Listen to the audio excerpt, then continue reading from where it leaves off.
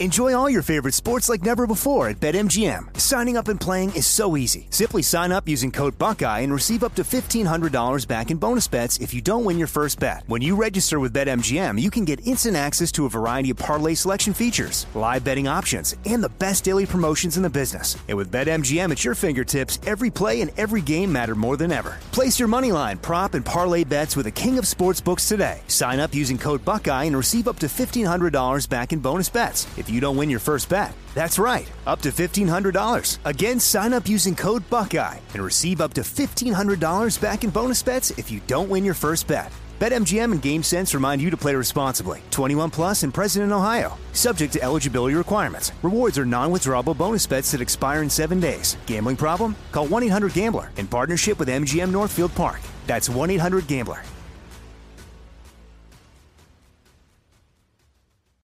Bean Dad, The Dress, 30 to 50 Feral Hogs. If you knew what any of those were, you spend too much time online. And hey, I do too. 16th Minute of Fame is a new weekly podcast hosted by me, Jamie Loftus. And every week we take a closer look at an internet character of the day. Who are they? What made them so notorious? How did the internet, or the algorithm, choose them? And what does a person do when they're suddenly confronted with more attention than the human psyche can handle? Listen to 16th Minute of Fame on the iHeartRadio app, Apple Podcasts, or wherever you get your podcasts. I am the ferryman.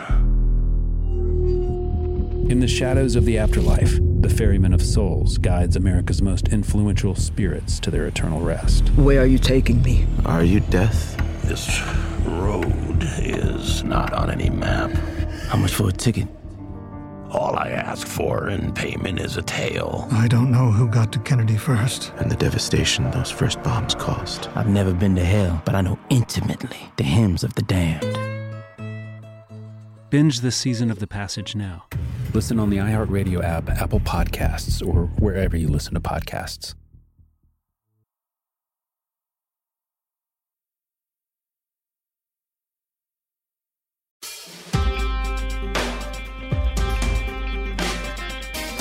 And welcome to a very special joint episode of two shows that you hopefully love. One, The House of Pod. I'm Kaveh. I'm the host of that show. And It Could Happen Here with my good friend, James Stout. James, hi. Hi, Kaveh. I'm very excited about this. This is a rare privilege. Yeah, I'm very excited too. We'll get straight to it. Just a quick reminder, if you're not following one of these shows and you're following the other, follow both. Why not? Leave a nice review if you like the shows either way. But we're really excited. So let's get straight to the episode. How's that sound? Yep, let's go.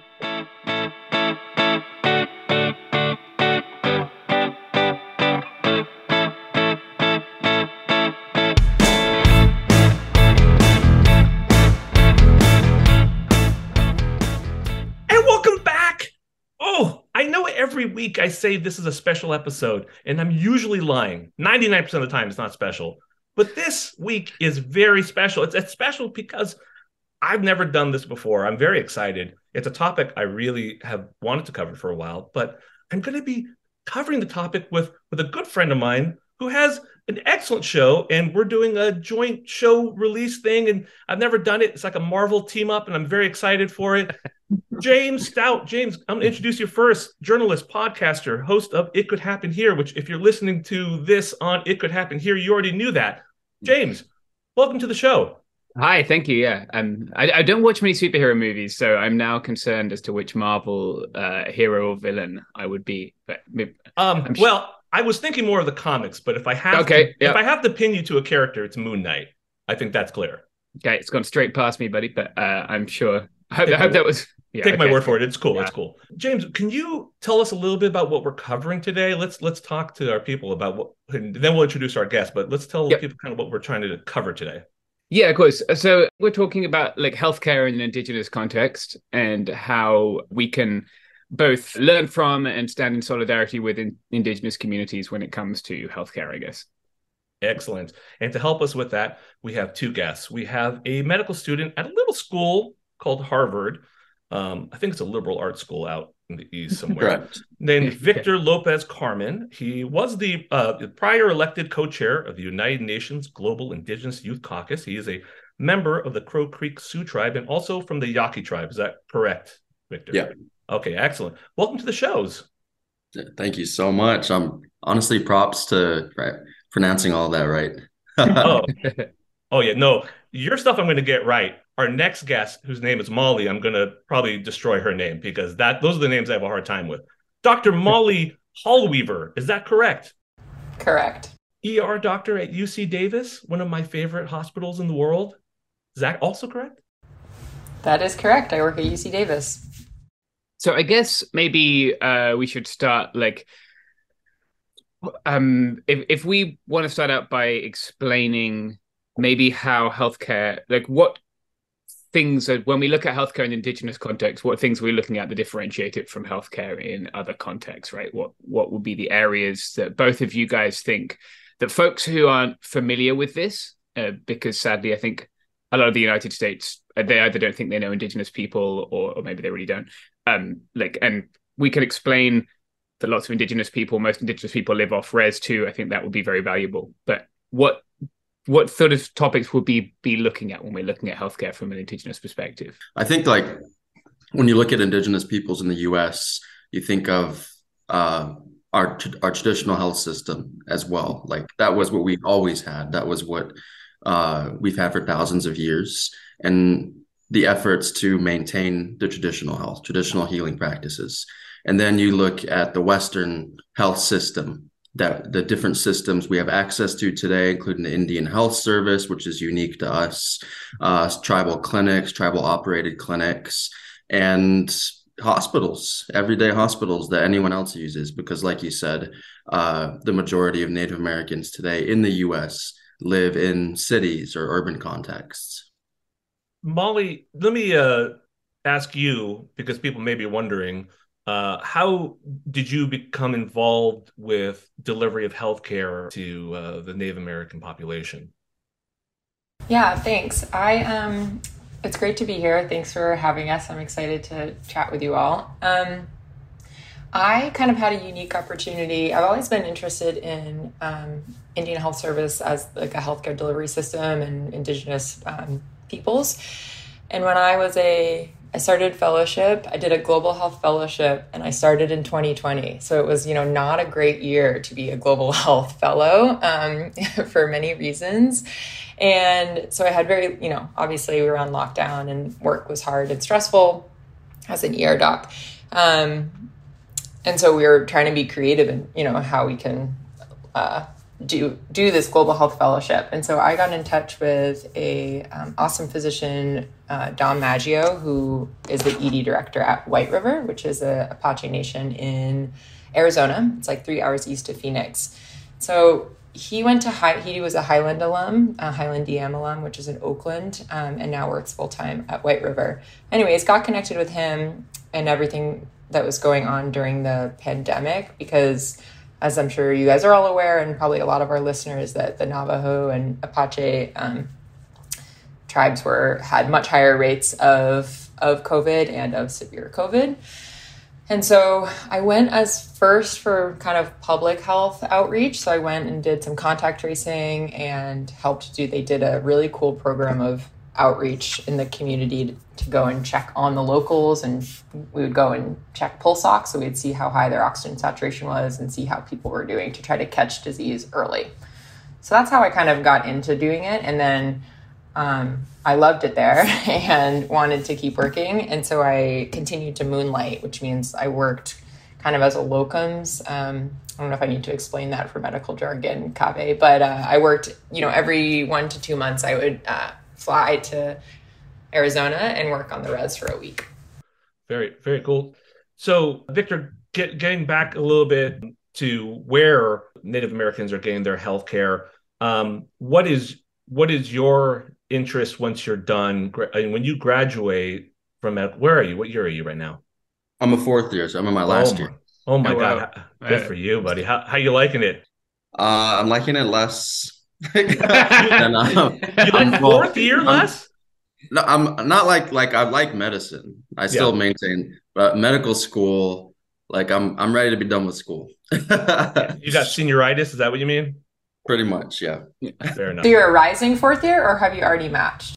No, I'm a rising fourth year. I'm applying to residency now. So So talk to us about where you'd like to go and what kind of medicine you'd like to practice.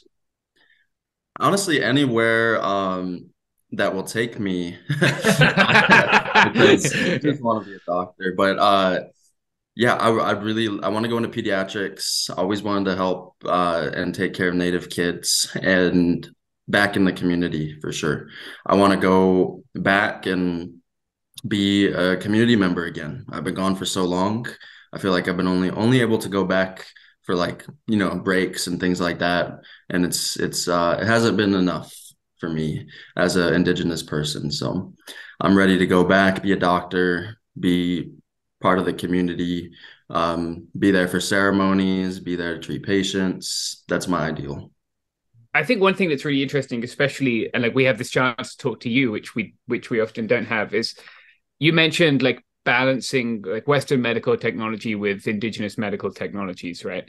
I'm really interested in hearing how you would approach that for folks who aren't familiar, or for folks who don't have the knowledge of Indigenous medical technologies that you might, or you maybe have people who you go to for that.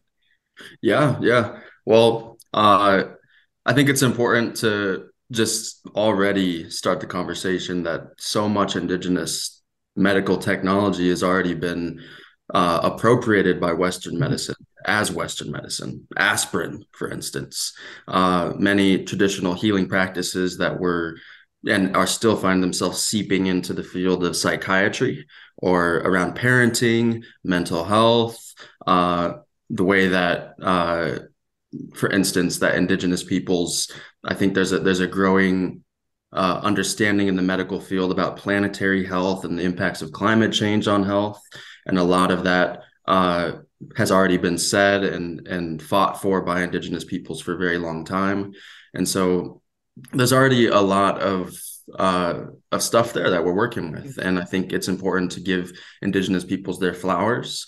But yeah, I think when it comes to integrating on the clinical level, it's going to differ from community to community. You might know, but in the Pasco-Yaqui tribe, the health division employs a team of traditional healers that come up, I think, monthly from Sonora, Mexico, from the villages. And Yaqui patients can elect to see the traditional healers with or without a Western trained physician. And there's a whole room where they have all these herbs and plants that Yaqui people have been using for thousands of years. And I think that that's very beautiful.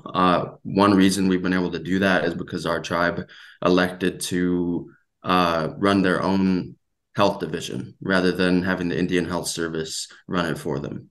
We had the capability to do that at the time. Not all tribes do have the capability yet. We had it, and I think it's been beneficial for us because it's given us more freedom to bridge Western and traditional medicine in a way that works for us. The Yaqui system is a really great one.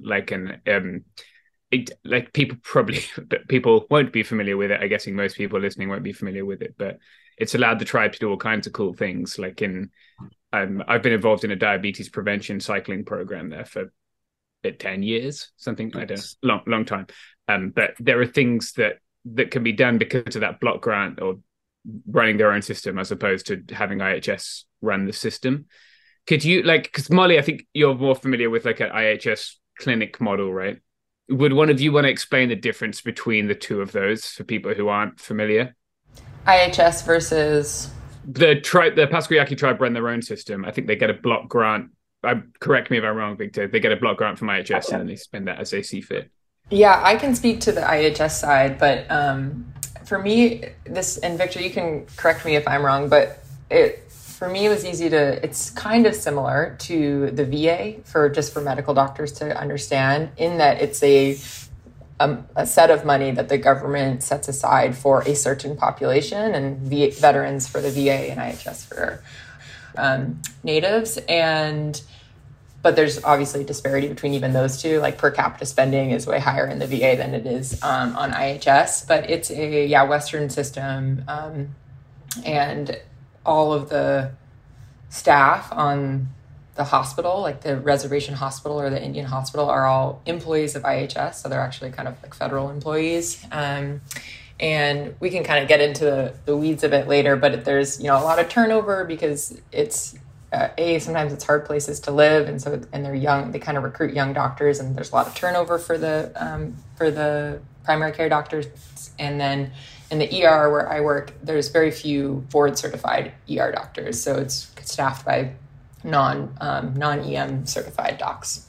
That sounds right to me. The only other thing I would add is that the Indian Health Service, it's predicated on what's called the federal trust responsibility that's built over, decades of Supreme Court precedents, smaller court precedents, over the years, that I think a lot of them were based in treaties made with Indigenous peoples. And basically, this means that the government, because of the harm, the oppression, the colonization that has been dealt upon Indigenous peoples across the United States, there's a trust responsibility for the federal government to do something about the lingering impacts. They have a responsibility to provide health services to Indigenous peoples in the U.S. That was also in many of the treaties that were made with Indigenous nations. And I think it does go over people's heads sometimes that this is not a favor. This is not a gift. It's a responsibility based on centuries of oppression. And that responsibility is not fully being met right now because the Indian Health Service is severely underfunded. The way that the funds are appropriated is unique to government healthcare programs. The way the veterans, for instance, Veterans Affairs is appropriated is much more effective than the way Indian Health Service is appropriated at the federal level. It might be worth explaining here just briefly that not all tribes are federally recognized, right? And not all Indigenous people are part of federally recognized tribes. And how would that impact their access to healthcare?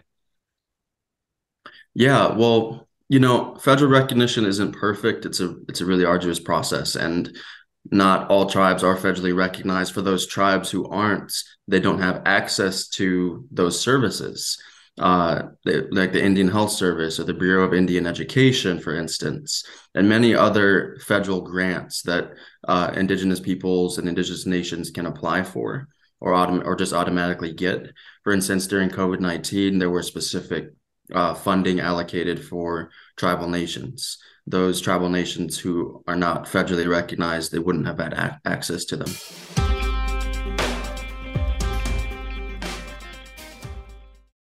Enjoy all your favorite sports like never before at BetMGM. Signing up and playing is so easy. Simply sign up using code Buckeye and receive up to $1,500 back in bonus bets if you don't win your first bet. When you register with BetMGM, you can get instant access to a variety of parlay selection features, live betting options, and the best daily promotions in the business. And with BetMGM at your fingertips, every play and every game matter more than ever. Place your moneyline, prop, and parlay bets with the king of sportsbooks today. Sign up using code Buckeye and receive up to $1,500 back in bonus bets if you don't win your first bet. That's right, up to $1,500. Again, sign up using code Buckeye and receive up to $1,500 back in bonus bets if you don't win your first bet. BetMGM and GameSense remind you to play responsibly. 21 plus and present in Ohio. Subject to eligibility requirements. Rewards are non-withdrawable bonus bets that expire in 7 days. Gambling problem? Call 1-800-GAMBLER in partnership with MGM Northfield Park. That's 1-800-GAMBLER.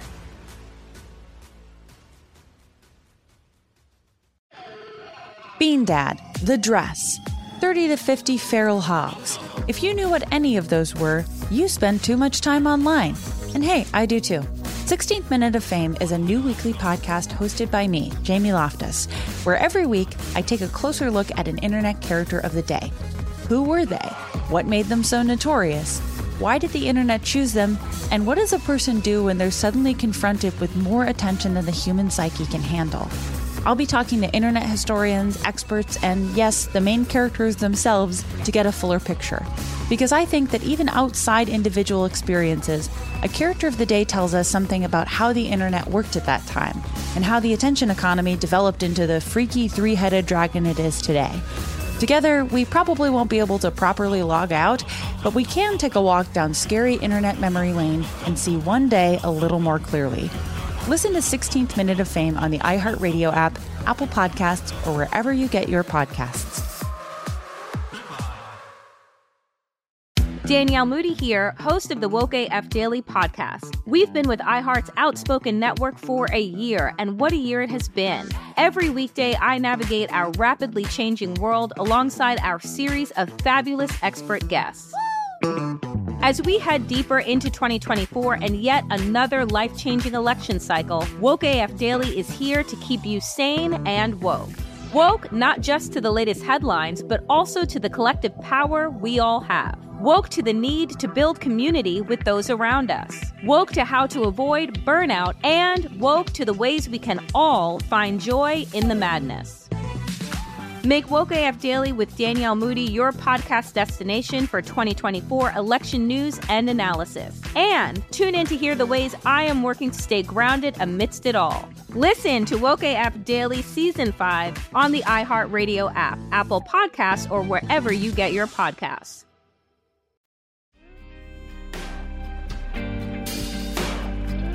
Let me shift gears a little bit here and get to a question that is, I think, going to be very difficult to answer. And it's one of those impossible questions because there's so many parts to it, I'm sure, and it varies so much. But I'd like to talk a little bit about the major health issues that you guys feel are facing Native Americans right now, and whether or not, if they are at all different from the rest of the U.S. population. And then we could talk about what barriers there are to care in that regards. But we'll start with you, Molly. Can you tell us from your experience working there, what are the major health issues that you feel may or may not be the same as the general population? Yeah, I think at the end of the day, it's very similar. You're seeing the same disease processes that you're seeing in the general population, but you're seeing everything's a little bit more severe, I would say. Like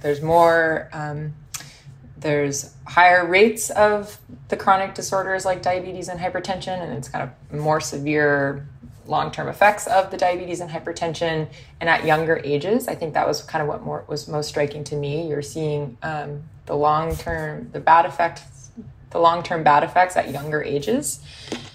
You're seeing alcohol use disorder is a problem everywhere in the United States, but on tribes, alcohol use disorder is much higher. And again, like it was honestly shocking to see 30-year-olds who had end-stage liver disease from alcohol use disorder. And I saw some of the sickest people I've seen have been from my time there. So everything just is, a little bit harder. And the reasons for that, as we can talk about, are like totally multifactorial, but are in line with poverty. Funding is a huge, funding and poverty go hand in hand. Education, and just the fact that, they've been oppressed for centuries. But I think it's, at the end of the day, it was the same. I was seeing the same things that I would see at UC Davis, but I was seeing it on a more extreme basis, I would say. Victor? Yeah, definitely. Yeah, I think it's important to note, to sort of say that these problems exist all across the U.S. because there can be stereotypes associated with our health concerns, like that are attributed to the way that we live or our culture or just inherent to who we are. Like there's this prevailing, I think, notion that, I don't know what came first, but I think in the medical field, I still hear about it, like in class sometimes they'll say like Native Americans have the highest rates of diabetes or heart disease, but they won't say why. And it makes people think that, are they just not catching on? Like, are they just living badly? And when you don't say why, it kind of, I think it creates a lot of ignorance and a lot of room for interpretation. So I think it's really important to talk about those background reasons. For instance, with diabetes, I think on a lot of reservations, there's no access to traditional foods, which have been, through policy eradicated through government policies over the decades and centuries, and no access to healthy foods. These are food deserts. And at the same time, like Dr. Hallweaver mentioned, there's poverty. So if you're trying to get healthy food, you don't have, number one, it's not on the reservation. You might not even be able to afford it if you can get off the reservation. Not a lot of people have, not everyone has a car or the ability to mobilize, hour and a half to the health food store. And so, a lot of that's just one example of like some of the systemic reasons why somebody could get diabetes quite early. And there's also a lot of lingering trauma and mental health impacts that I think play into the high rates of alcoholism. A lot of, in policy, there were some early efforts to try to, to try to limit alcohol on reservations that we still see today. On some reservations, alcohol is entirely illegal on the reservation, but you'll still see businesses right on the border of the reservation just camp themselves there, right on the border, knowing that the population is vulnerable, maybe not knowing that it's because of the historical trauma and things like, but there's something there, so there's still an aspect of being targeted there by something that the community is highly vulnerable to still to this day. It's a really interesting point that you bring up, because I remember being in medical school, and you sit in these lecture halls, and they would bring up like Native Americans being a higher risk for all these. It would be like one of these little footnotes that would be in a lot of our lectures and that sort of thing.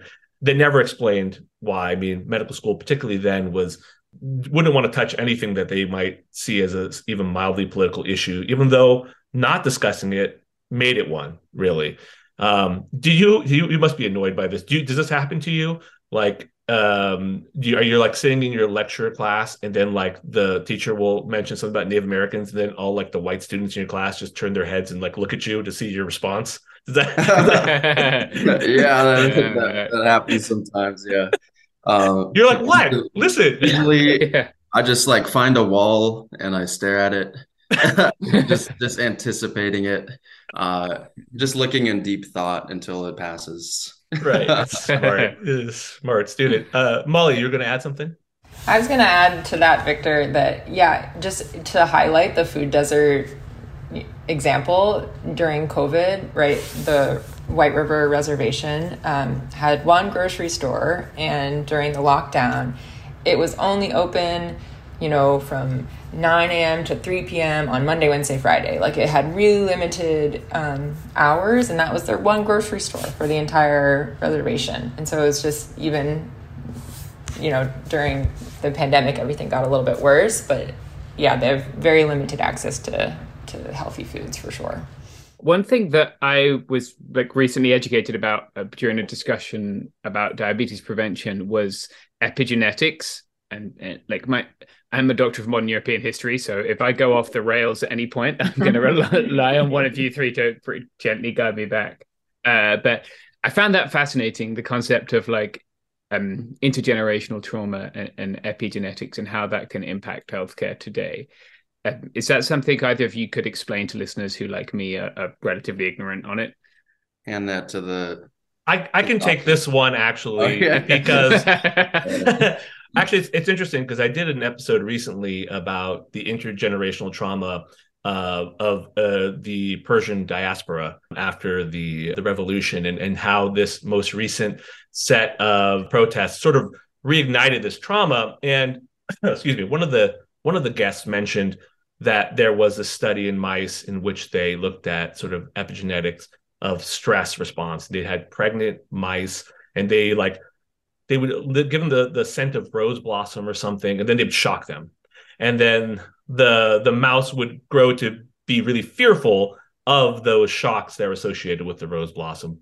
And then what they noticed was that like the children of the mice would also respond poorly to like that same rose blossom scent, even though they didn't have the exposure to it. And I looked into it.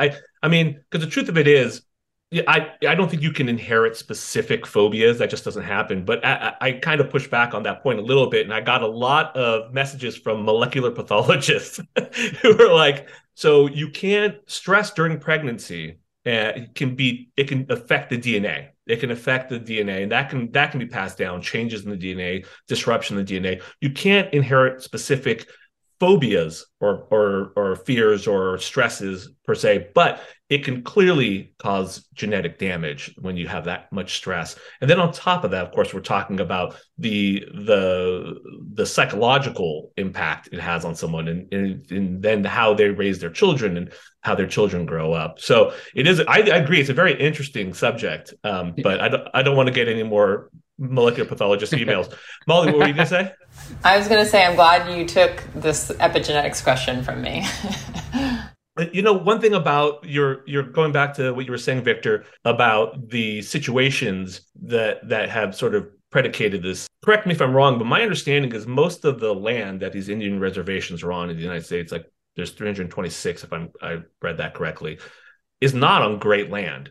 It's like land that's like close to like mines or places where there's some sort of radiation or there's some sort of issue. It's not great like for growing food itself directly there. Is that correct? Is that part of this? Correct. Yeah, I think a lot of it was the intention was to put indigenous peoples on land that wasn't as fertile, and that's kind of goes back into what I was talking about, traditional foods and how it's difficult. But I think, I don't know if the science was all there at the time. And I think now a lot of indigenous land, or a lot of reservations, actually they found out that they're on like on top of big mines and like things that the Western world finds really valuable. And so there's a shift almost to almost you see it in like policies and lawsuits today to start trying to grab more minerals from the land that they actually put us on, which they didn't think was valuable, and now they're like, wait, there's like copper under there. Yeah, like Oak Flat's a good example of that, right? Exactly. Yeah. Well, the podcaster and the rapper Propaganda. I'm James. You probably have met him. He speaks about how initially they put the African Americans in the waterfront. They said, here, you're going to live in these places by the ocean where you can't really grow things that well. And then after a while, they realized, oh no, that's really valuable property. And then they started trying to find ways to get them out of there. It seems to be our national MO. Can we get back to the IHS a little bit? So you guys have mentioned Indian Health Services. It's come up a couple times. And James, I'd also want to hear because you've worked there as well. I'd like to hear, like, what are some things that the IHS is doing well? What are some things that need work, and how? I just want to say the IHS, I think they're doing what they can. A lot of it, they're doing with what they have. I would say like a lot of the issues are underfunding, and we don't exactly know how well, we don't really know the potential quite yet because they just don't have enough funding. So I think like I would just like to insert that caveat into the conversation first. Yeah. Yeah, and I only have experience on one reservation, and there, everyone is different for sure. I think someone might know more than me, but the Alaska health system, Indian health system, is still part of the IHS, but it's like kind of its own thing, and they are the kind of the gold standard they're kind of they are doing the best with what they have. And I don't know, maybe you guys know, James or Victor, that if they have more funding is probably a big part of it, if they just have more funding. But they are kind of touted as the leader in IHS right now. I know but less about this than either of you, I'm sure. But I know I worked on an NIH grant years ago with someone who'd worked with Alaskan Native people. And they were talking about this Promotores de Salud model, which I don't know if you guys are familiar with that. It came from Oakland, actually, but it's a peer mentor model for health education that they had implemented there. And we were trying to get money to implement that on the Yaqui reservation. Didn't work, shockingly. But that model that they used of like using people from the community to educate people from the community rather than I guess you could call it like white men in white coats, worked very well for them. And I think it's a very desirable model to replicate. It's not that expensive either. And we were doing it with diabetes prevention, right? So like chiefly my thing is riding bikes. It has been my whole life, and so just a big old bike riding hippie. But like riding bikes is very good for you, as it turns out, which is nice.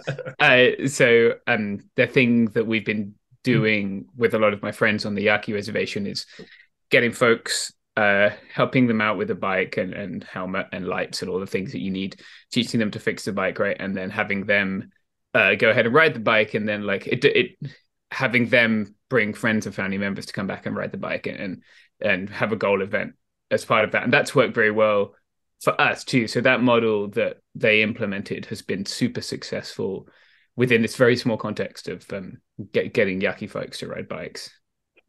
Yeah, just going off of that, I mean, that sounds awesome. And I think one of the limitations of the IHS is that it's this huge bureaucracy. So it's hard to do stuff like that. Like, for instance, at the Yaqui tribe, I'm sure, we're not the easiest tribe to work with, but we're probably easier than the IHS. Yeah. Because IHS, and I think that's a huge limitation. Like, even if you want to do a study on the IHS, it has to be approved by like all of these government officials and bureaucrats, and I think that makes it really difficult, and especially because and there's so many branches of the government that the Indian Health Service is just one small piece of it, and it's not necessarily one that's like heavily prioritized by the government. But there are improvements that are being made. And I think in this last appropriations bill, the Indian Health Service got like funded a lot more than it had previously. So hopefully we'll see some improvements. I think they're doing really well when it comes to digital health, the integration of electronic medical systems. I think that made a significant impact when that was introduced. And then, I think the Indian Health Service, like the model, does well in giving a lot of freedom to tribes to choose.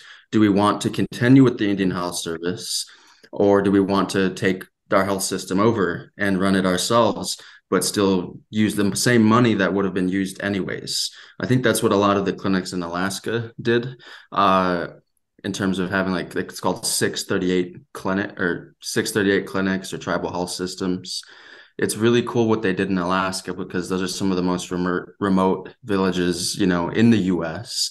And I think that is something that we should be paying more attention to, especially, when we're talking about, we talk about Alaska, that they're remote, but a lot of tribes in other parts of the U.S. are maybe not as remote, but they're in very similar situations in that they're kind of disconnected, like on food deserts. And I think the same model can be used, but not every tribe is at the place where they're capable yet of taking over like the operations, the staff. Mm-hmm. There's a lot of work that needs to be done, and every tribe is kind of in a different place.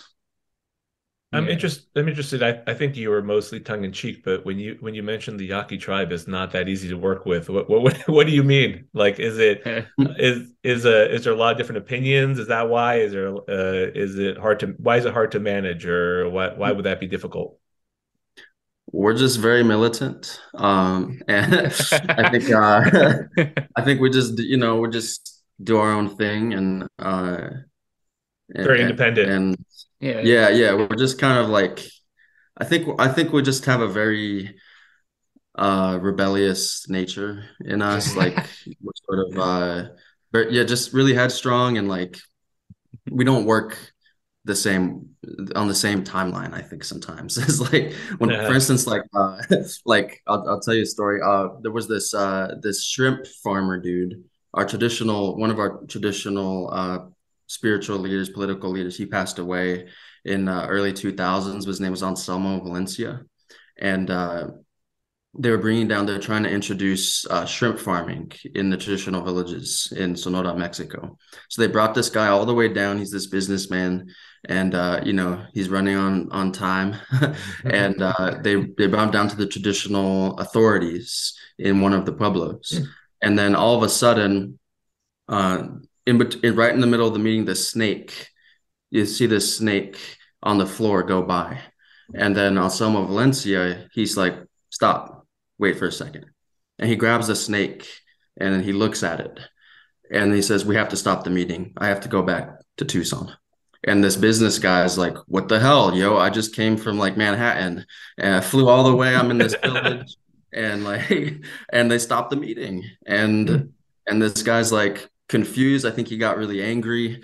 And that never happened to him in a business meeting before. But there was, a traditional aspect that I think we just put that above everything else. Like even today during times of ceremony, like no one's answering emails. No tribal government official is going to get back to you within those like 3-4 weeks because they're doing spiritual practices and honoring that. So yeah, I get it. From my perspective, everyone is lovely, and like it's nice to have a community where everyone cares about each other and like wants everyone else to be healthy, and like that's great. There are times when like recently we did a live show to raise money to buy more bikes, and someone from iHeart was trying to get a W9 out of us, and I was like, nah, it's like Easter week. it's not gonna happen. Like it's just but it's fine. You explain it, and like I always attribute like I'm not fully culturally fluent, right? Like I'm a guy from England. Like it was different where I grew up. So like things. You're not Yaki? you couldn't tell. Yeah, stout is it's right up there with Valencia. But yeah, like I'm obviously I don't have full cultural fluency, so it's on me to kind of listen and learn over time rather than be frustrated and bulldoze shit. Well, obviously you're very good at that, in my opinion, from what I've seen from you so far. But I'm very curious, actually, from both James and Molly, like when you guys first started going to the reservation, what surprised you? What was different than you had envisioned? What, because I'm assuming you got all your knowledge of what reservations were like from Hollywood, like I did, what was fact? What was fiction? It was my first time like on a reservation. And I think it sort of felt like a little bit of a different country almost. Like you're in Arizona and you drive 3 hours and you feel like you're in a really different place. It feels just a little bit different. And just, it's beautiful. The one I'm on the one that I went to is in White River, Arizona. It really is beautiful in the mountains along a river. But it's, a lot of single-story housing that are all kind of government cookie-cutter housing. And I got to kind of go into the homes too when we were doing house visits. So I felt very like privileged, and it felt special to be able to do that. As a very foreign person, right? I felt like an outsider. And yeah, a lot, there's not central heat for some of these houses. Lots of the floors were dirt, like not actual flooring on the houses. So that was, I think, surprising to me because it seems like that is not something you think of when you think of America. But that probably was like the most surprising. But then like the street dogs running around everywhere was kind of classic. I think that my first drive down, I like had to stop because like a pack of dogs went by, and that was kind of out of a movie. Yeah, I don't know. Like obviously, I'm not American either, so like no. Yeah, it's shocking. I actually am. I'm from Texas. I just watch the Harry Potter films on repeat. That's how I learned to be a TERF. I am not a TERF. I don't think that needs to. I don't think that needs to be said. I think we knew that. But go on. Yeah, good. Yeah, those people should go away. So like I didn't maybe receive a lot of that like sort of ingrained kind of like I'm British, right? We fucking did settler colonialism everywhere. I don't want to erase that for a second. But I would just go to the res to ride my bike through it. Pasquayaki Res has nice roads, lovely bike lanes. And it's much smaller than like the Tohono Res, which is next door. That's the size of Connecticut for people who aren't familiar. And I know I'm from a part of England that's very rural where people all talk to each other. And that's a thing that I don't like about living in a town in California, is that everyone just kind of lives in a little box and kind of moves around and doesn't talk to each other. And at least in my experience on the reservation, everyone is friendly and nice. Most of the people I run into is friendly and nice. And so I really like that. first guy I ran into was a traditional artist, David Moreno, who runs an art program there. He's a very lovely guy. And we just were chatting, I think. And I was trying to encourage him to go on a bike ride with me. And like he didn't have a bike. So then I was just trying to encourage, like I was like, maybe I could get some bikes and come back. And I spoke to some people in diabetes prevention and we got some bikes and came back. But it like obviously people's houses aren't super duper fancy, but they're fine. Like people have some nice houses on the res. Like you know, I didn't grow up in a super fancy house, and like the houses are not that distinct from those that I see in San Diego. It's beautiful too. Like especially down if you go on the Autumn Reservation further down. We did a ride there in 2019, and we went out the night before from the Yaqui Reservation with a group of us, and we did like a big camp out, and then we did a ride the next day. Their roads are not quite as nice as the Yaqui roads. We ran out of inner tubes because everyone got so many punctures. But like it's beautiful landscape. It's really gorgeous. I think the biggest shock to me was the donkeys. The donkeys on the Autumn Res or something else, like just wild ass donkeys that like at night it sounds like there's a murder occurring because it just make these horrendous noises. And like you puncture on your bike and you go for a little bit of shade because it's very hot, and suddenly you realize there are like 10 burros like just chilling there too. So that was the weirdest thing. But like I don't know, people shouldn't just walk onto reservations and start like trying to have their cultural immersion experience or whatever. That's a bit cringe. But yeah, like people equally shouldn't think that it's a scary or different or dangerous place. Like Arizona feels foreign to me. Like I go to Phoenix and that is a scary experience for other reasons. But like no, I've always felt very welcome and comfortable there. Yeah, if I can just add one more thing. Oh, sorry.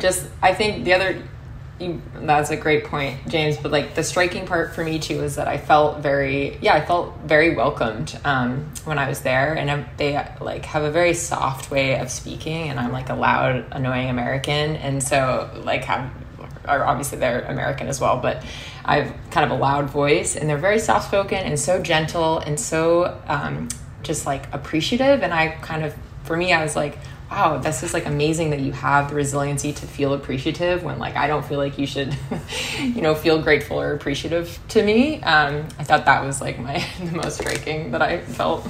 Molly's so nice. She's like trying to apologize for listen, you're talking to two podcasters. We're like obnoxious is our nature. It's like part of our DNA and why we do this. So you don't need to explain yourself there. Victor, you've already touched on this a little bit, but do you find yourself still dispelling myths and stereotypes about Native Americans, even at medical school? Yeah, all the time. We talked about the medical misconceptions and those things, but I think it's like I said, I feel like the American educational system, it left so much room for interpretation, and what it did give was, a lot of it wasn't true. But I think what I'm really battling is that people just the level of exposure they have is so minimal that they're coming into these conversations and discussions with pretty much almost nothing, and so the average American knows very, very little about Native Americans. And when I say that, I don't mean Native American culture, because I don't think any Native American really cares if they know our culture or not. In fact, they might even protect it. But we're talking about what is the experience of Native Americans in this country? What happened? What were the policies? What are the issues that are still going on today? There's the level of education, it's just not to the point where I find we can even have these discussions that we need to have. So I think the most taxing thing on me is that whenever I talk about Indigenous experiences or anything related to Indigenous health, I have to give so much background that every time I have to educate someone on, what is colonization, what happened, and the very basics of I think that should be basic in this country, all these basics. And by that time, I think people have gotten so much information that maybe they didn't know before. They get overwhelmed, and these things can also be very touchy subjects. I think because we haven't been bold enough in the U.S. to actually just talk about them, and I think people, might be a little afraid to acknowledge these things and somewhere inside.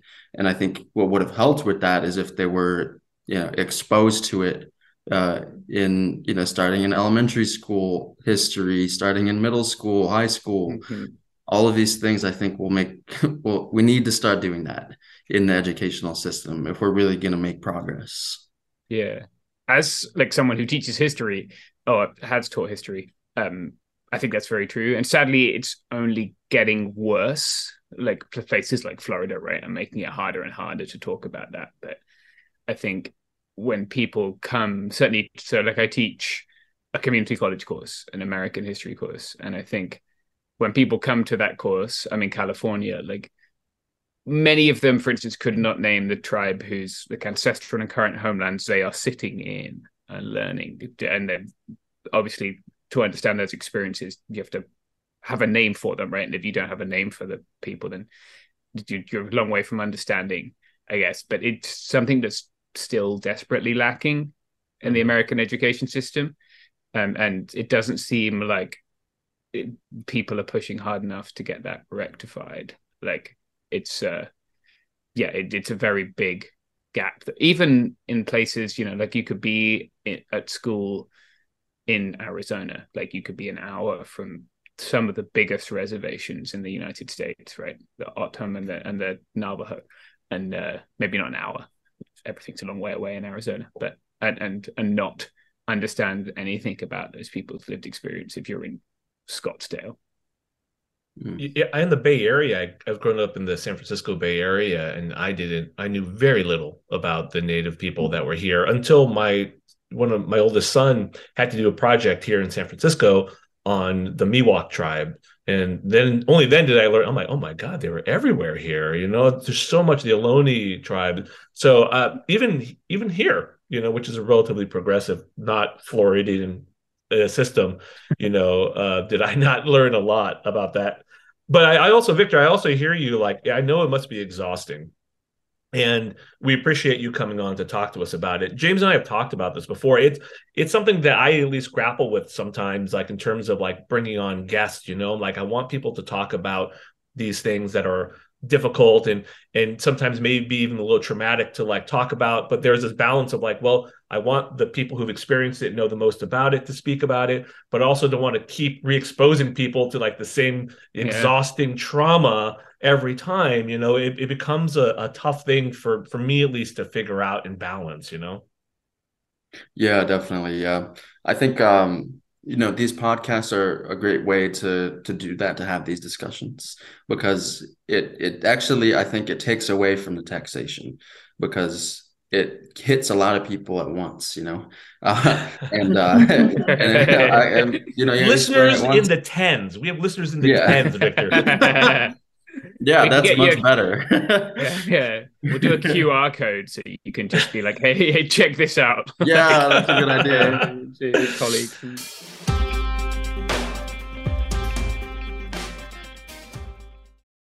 Enjoy all your favorite sports like never before at BetMGM. Signing up and playing is so easy. Simply sign up using code Buckeye and receive up to $1,500 back in bonus bets if you don't win your first bet. When you register with BetMGM, you can get instant access to a variety of parlay selection features, live betting options, and the best daily promotions in the business. And with BetMGM at your fingertips, every play and every game matter more than ever. Place your moneyline, prop, and parlay bets with the king of sportsbooks today. Sign up using code Buckeye and receive up to $1,500 back in bonus bets if you don't win your first bet. That's right, up to $1,500. Again, sign up using code Buckeye and receive up to $1,500 back in bonus bets if you don't win your first bet. BetMGM and GameSense remind you to play responsibly. 21 plus and present in Ohio. Subject to eligibility requirements. Rewards are non-withdrawable bonus bets that expire in 7 days. Gambling problem? Call 1-800-GAMBLER in partnership with MGM Northfield Park. That's 1-800-GAMBLER.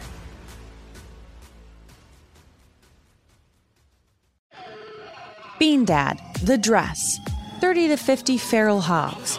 If you knew what any of those were, you spend too much time online. And hey, I do too. 16th Minute of Fame is a new weekly podcast hosted by me, Jamie Loftus, where every week I take a closer look at an internet character of the day. Who were they? What made them so notorious? Why did the internet choose them? And what does a person do when they're suddenly confronted with more attention than the human psyche can handle? I'll be talking to internet historians, experts, and yes, the main characters themselves to get a fuller picture. Because I think that even outside individual experiences, a character of the day tells us something about how the internet worked at that time, and how the attention economy developed into the freaky three-headed dragon it is today. Together, we probably won't be able to properly log out, but we can take a walk down scary internet memory lane and see one day a little more clearly. Listen to 16th Minute of Fame on the iHeartRadio app, Apple Podcasts, or wherever you get your podcasts. Danielle Moody here, host of the Woke AF Daily podcast. We've been with iHeart's Outspoken Network for a year, and what a year it has been. Every weekday, I navigate our rapidly changing world alongside our series of fabulous expert guests. As we head deeper into 2024 and yet another life-changing election cycle, Woke AF Daily is here to keep you sane and woke. Woke not just to the latest headlines, but also to the collective power we all have. Woke to the need to build community with those around us. Woke to how to avoid burnout, and woke to the ways we can all find joy in the madness.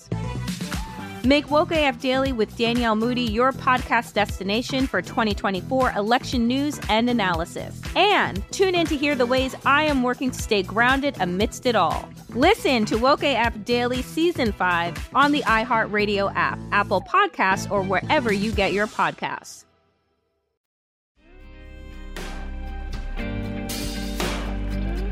So Victor, I'm sorry. I have one last question for you.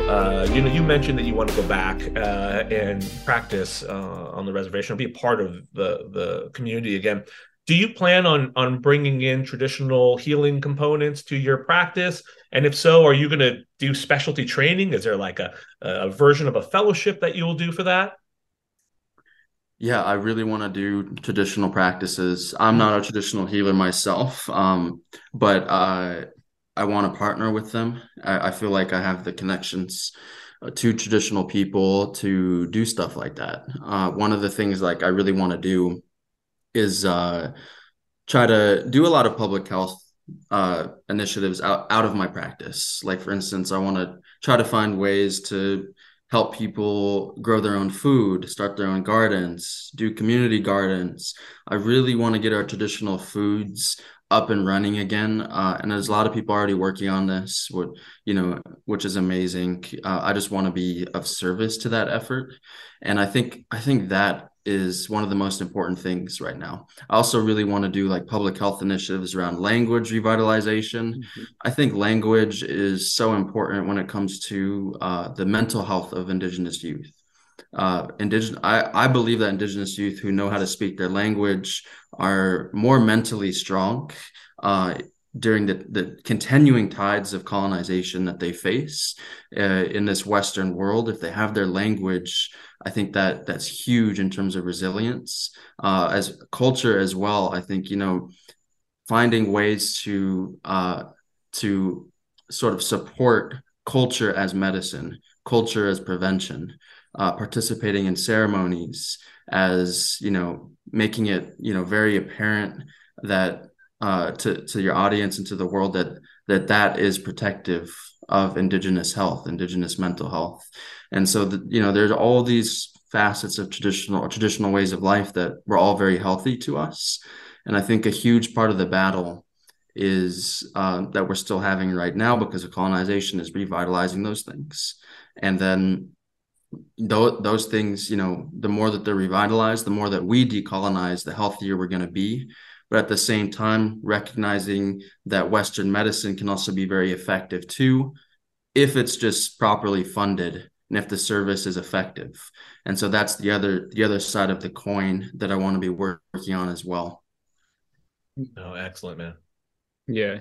One thing I wanted to touch on before we finish is, because it seems relatively current and newsy, right, and I think Victor made an excellent point that like colonization isn't a thing that stopped; it's a thing that we keep doing. Like we, not we, including Victor, but like we, people like me. Like the Indian Child Welfare Act, right? ICWA, is a thing that the Supreme Court is like set up to take a swing at. And I know that is an area of great concern to many people. And I was just in a tribal building last week looking at books for Yaqui children, right, to help them stay connected with their culture if they're in a family which is not a tribal family. Can you, if you feel comfortable, explain what ICWA is and then the damage it does to young people to be pulled away from their culture and sort of like this little act of colonization that happens every time that happens? Yeah, I'm glad you brought that up because colonization is definitely continuing. For instance, we think about the Black Hills in South Dakota and the gold mining, the gold rush there. Well, there's still dozens of gold mining permits that are pending right now in the Black Hills. There are dozens of gold mines still operating there, and the Lakota and Dakota are still fighting for the Black Hills. That's just one instance, but you see that all across the United States. And I think when it comes to the Indian Child Welfare Act, that's another really good example. So basically, the Indian Child Welfare Act, if a Native child is in the foster care system, basically it helps to support those children to find a placement with a family who is from their tribe, from their cultural background. And the reasoning behind that is because number one, to stop the history of assimilation when it comes to taking Native children from their families. And we know about that, through the U.S. boarding school system. That was one example. But it kind of transitioned at a point once boarding schools were terminated, those forced boarding schools. It kind of transitioned into the foster care system. And at one point, a huge proportion of Native children were in foster care, and they were being placed with white families. And those white families were not exposing them to their cultural background. And that in itself was potentiating assimilation, because that's another Native child, dozens of Native children, thousands of Native children who don't know their language, their culture, because they've been removed from community due to systemic factors, right? And so this bill, it doesn't say, oh, you can only go with a Native family. It helps to ensure that if there is a suitable Native family from their tribe, that they will get first priority, because they know that culture is also very important to Indigenous child well-being as well. So the battle right now is being brought on by this lawsuit that primarily handles like mining and oil companies, but they're taking this Indian Child Welfare Act lawsuit pro bono, because if you can get rid of the Indian Child Welfare Act on the basis that they're claiming it's racism, right? They're claiming that Native people are getting some unjust preferential treatment when it comes to adopting Native children over white people on the basis of race. Where that falls short is that the basis of the Indian Child Welfare Act is that Indigenous peoples are not a race. They're sovereign nations. They have a political status distinct from any other race in the U.S.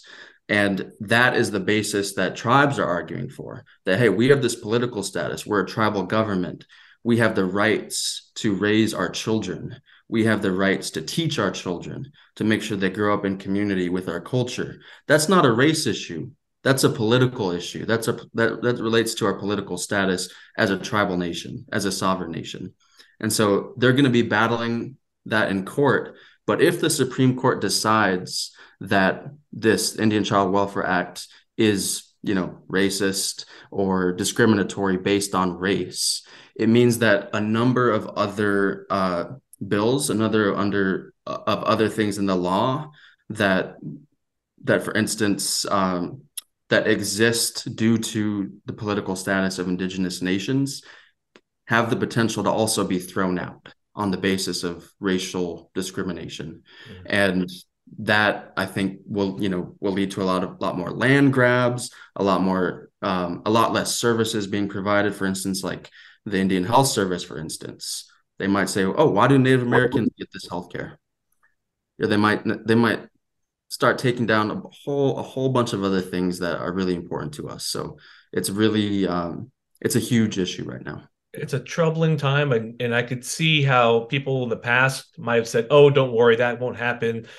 I think it's pretty clear that these things can happen pretty quickly, pretty aggressively now. I think the last couple of years have shown a lot of people that things can get worse somehow, and that these things can be taken, more and more can be taken from people that have already had so much taken from them. So I guess I like to finish off normally, instead of just being like, here is some sad shit and just pointing to it and then kind of like dropping the mic, asking people how they can do something to stand in solidarity. So like, if either of you want to mention, I know there's Bears Ears, Oak Flat, there are other attempts to expropriate and colonize indigenous land and sacred spaces. A fucking border wall is bulldozing Kumeyaay graveyards, like as I'm talking to you.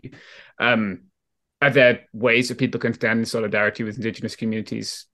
I'll go first because Victor will have a better answer than me, and he can jump in after me. But I think as like a low level entry thing that people can do, and it kind of touches on how trying to remove the burden on asking for education and doing the education yourself, for that white people can do is just, you can read books by Native authors, and that teaches you a lot of history. And there's like some incredible Native authors who are writing beautiful stories that are weaved with fact and fiction, but books. And then like Native media, Reservation Dogs is like a TV show on Hulu that is a really great show that everyone should watch. So I think you can do some like easy things that just remove some of the needing to be taught on yourselves, and you can just learn about what we're missing. So those are like very, very easy. And then in terms of like just from my point of view as an ND, there are a lot of ways to get involved, because these the reservations are chronically understaffed. They're rural, just like rural medicine, IHS or not IHS. Rural medicine is very understaffed in our country, and so there's always opportunities for doctors to go and work, and it's like valuable and amazing for us and for the community to be able to do. So there are ways to do that through locum companies and directly through the IHS sites. Victor? Yeah. I think conversation. I would love if white allies would talk to their family members and their friends. And I think there are a lot of moments where in these day-to-day personal interactions, when natives might come up, to stand up. Like if you hear something that is ignorant, you hear something that might be racist, to stand up to the people that you know in your own circles and say, hey, no, that's not correct. To talk to your friends and family about what you learned with regard to colonization or the issues that Native American people face. Because I think some of the people that we listen to the most are the people that we love, our friends and our family. And I think there needs to be a lot more conversation in those spaces, a lot more accountability, because I know that it can be very hard when difficult things come up in those personal interactions to challenge someone. But I think that is where that sort of thing can really move the needle in the long run.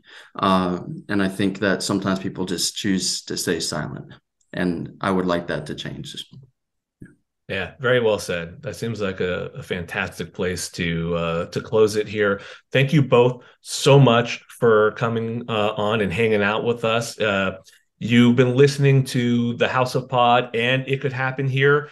Let's get some plugs in for you guys. Can you, let's start with you, Victor. Tell us where people can find you, or plug anything you want to plug.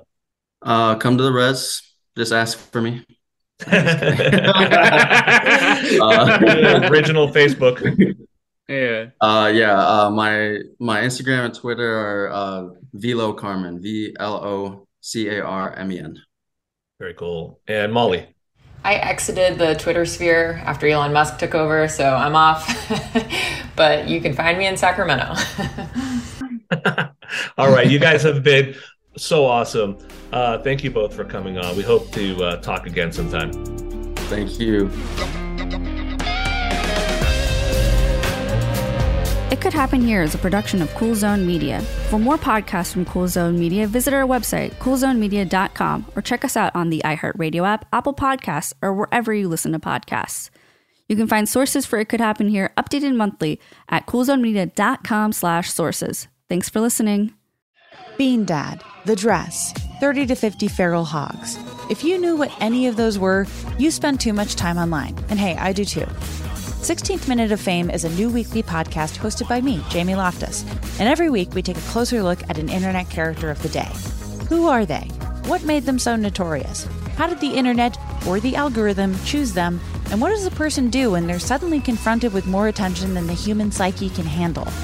Listen to 16th Minute of Fame on the iHeartRadio app, Apple Podcasts, or wherever you get your podcasts. I am the ferryman.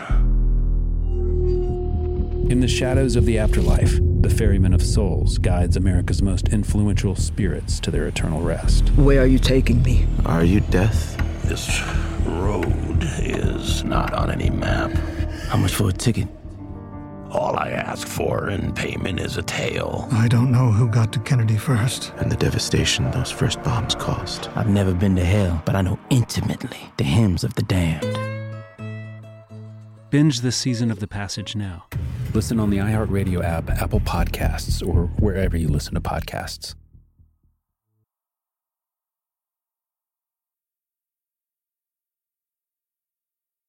Oh, hi, I'm Rachel Zoe, and my podcast, Climbing in Heels, is back and better than ever. You might know me from the Rachel Zoe Project, or perhaps from my work as a celebrity stylist. And guess what? I'm still just as obsessed with all things fashion, beauty, and business. Climbing in Heels is all about celebrating the stories of extraordinary women, and this season is here to bring you a weekly dose of glamour, inspiration, and fun. Listen to Climbing in Heels every Friday on the iHeartRadio app, Apple Podcasts, or wherever you get your podcasts.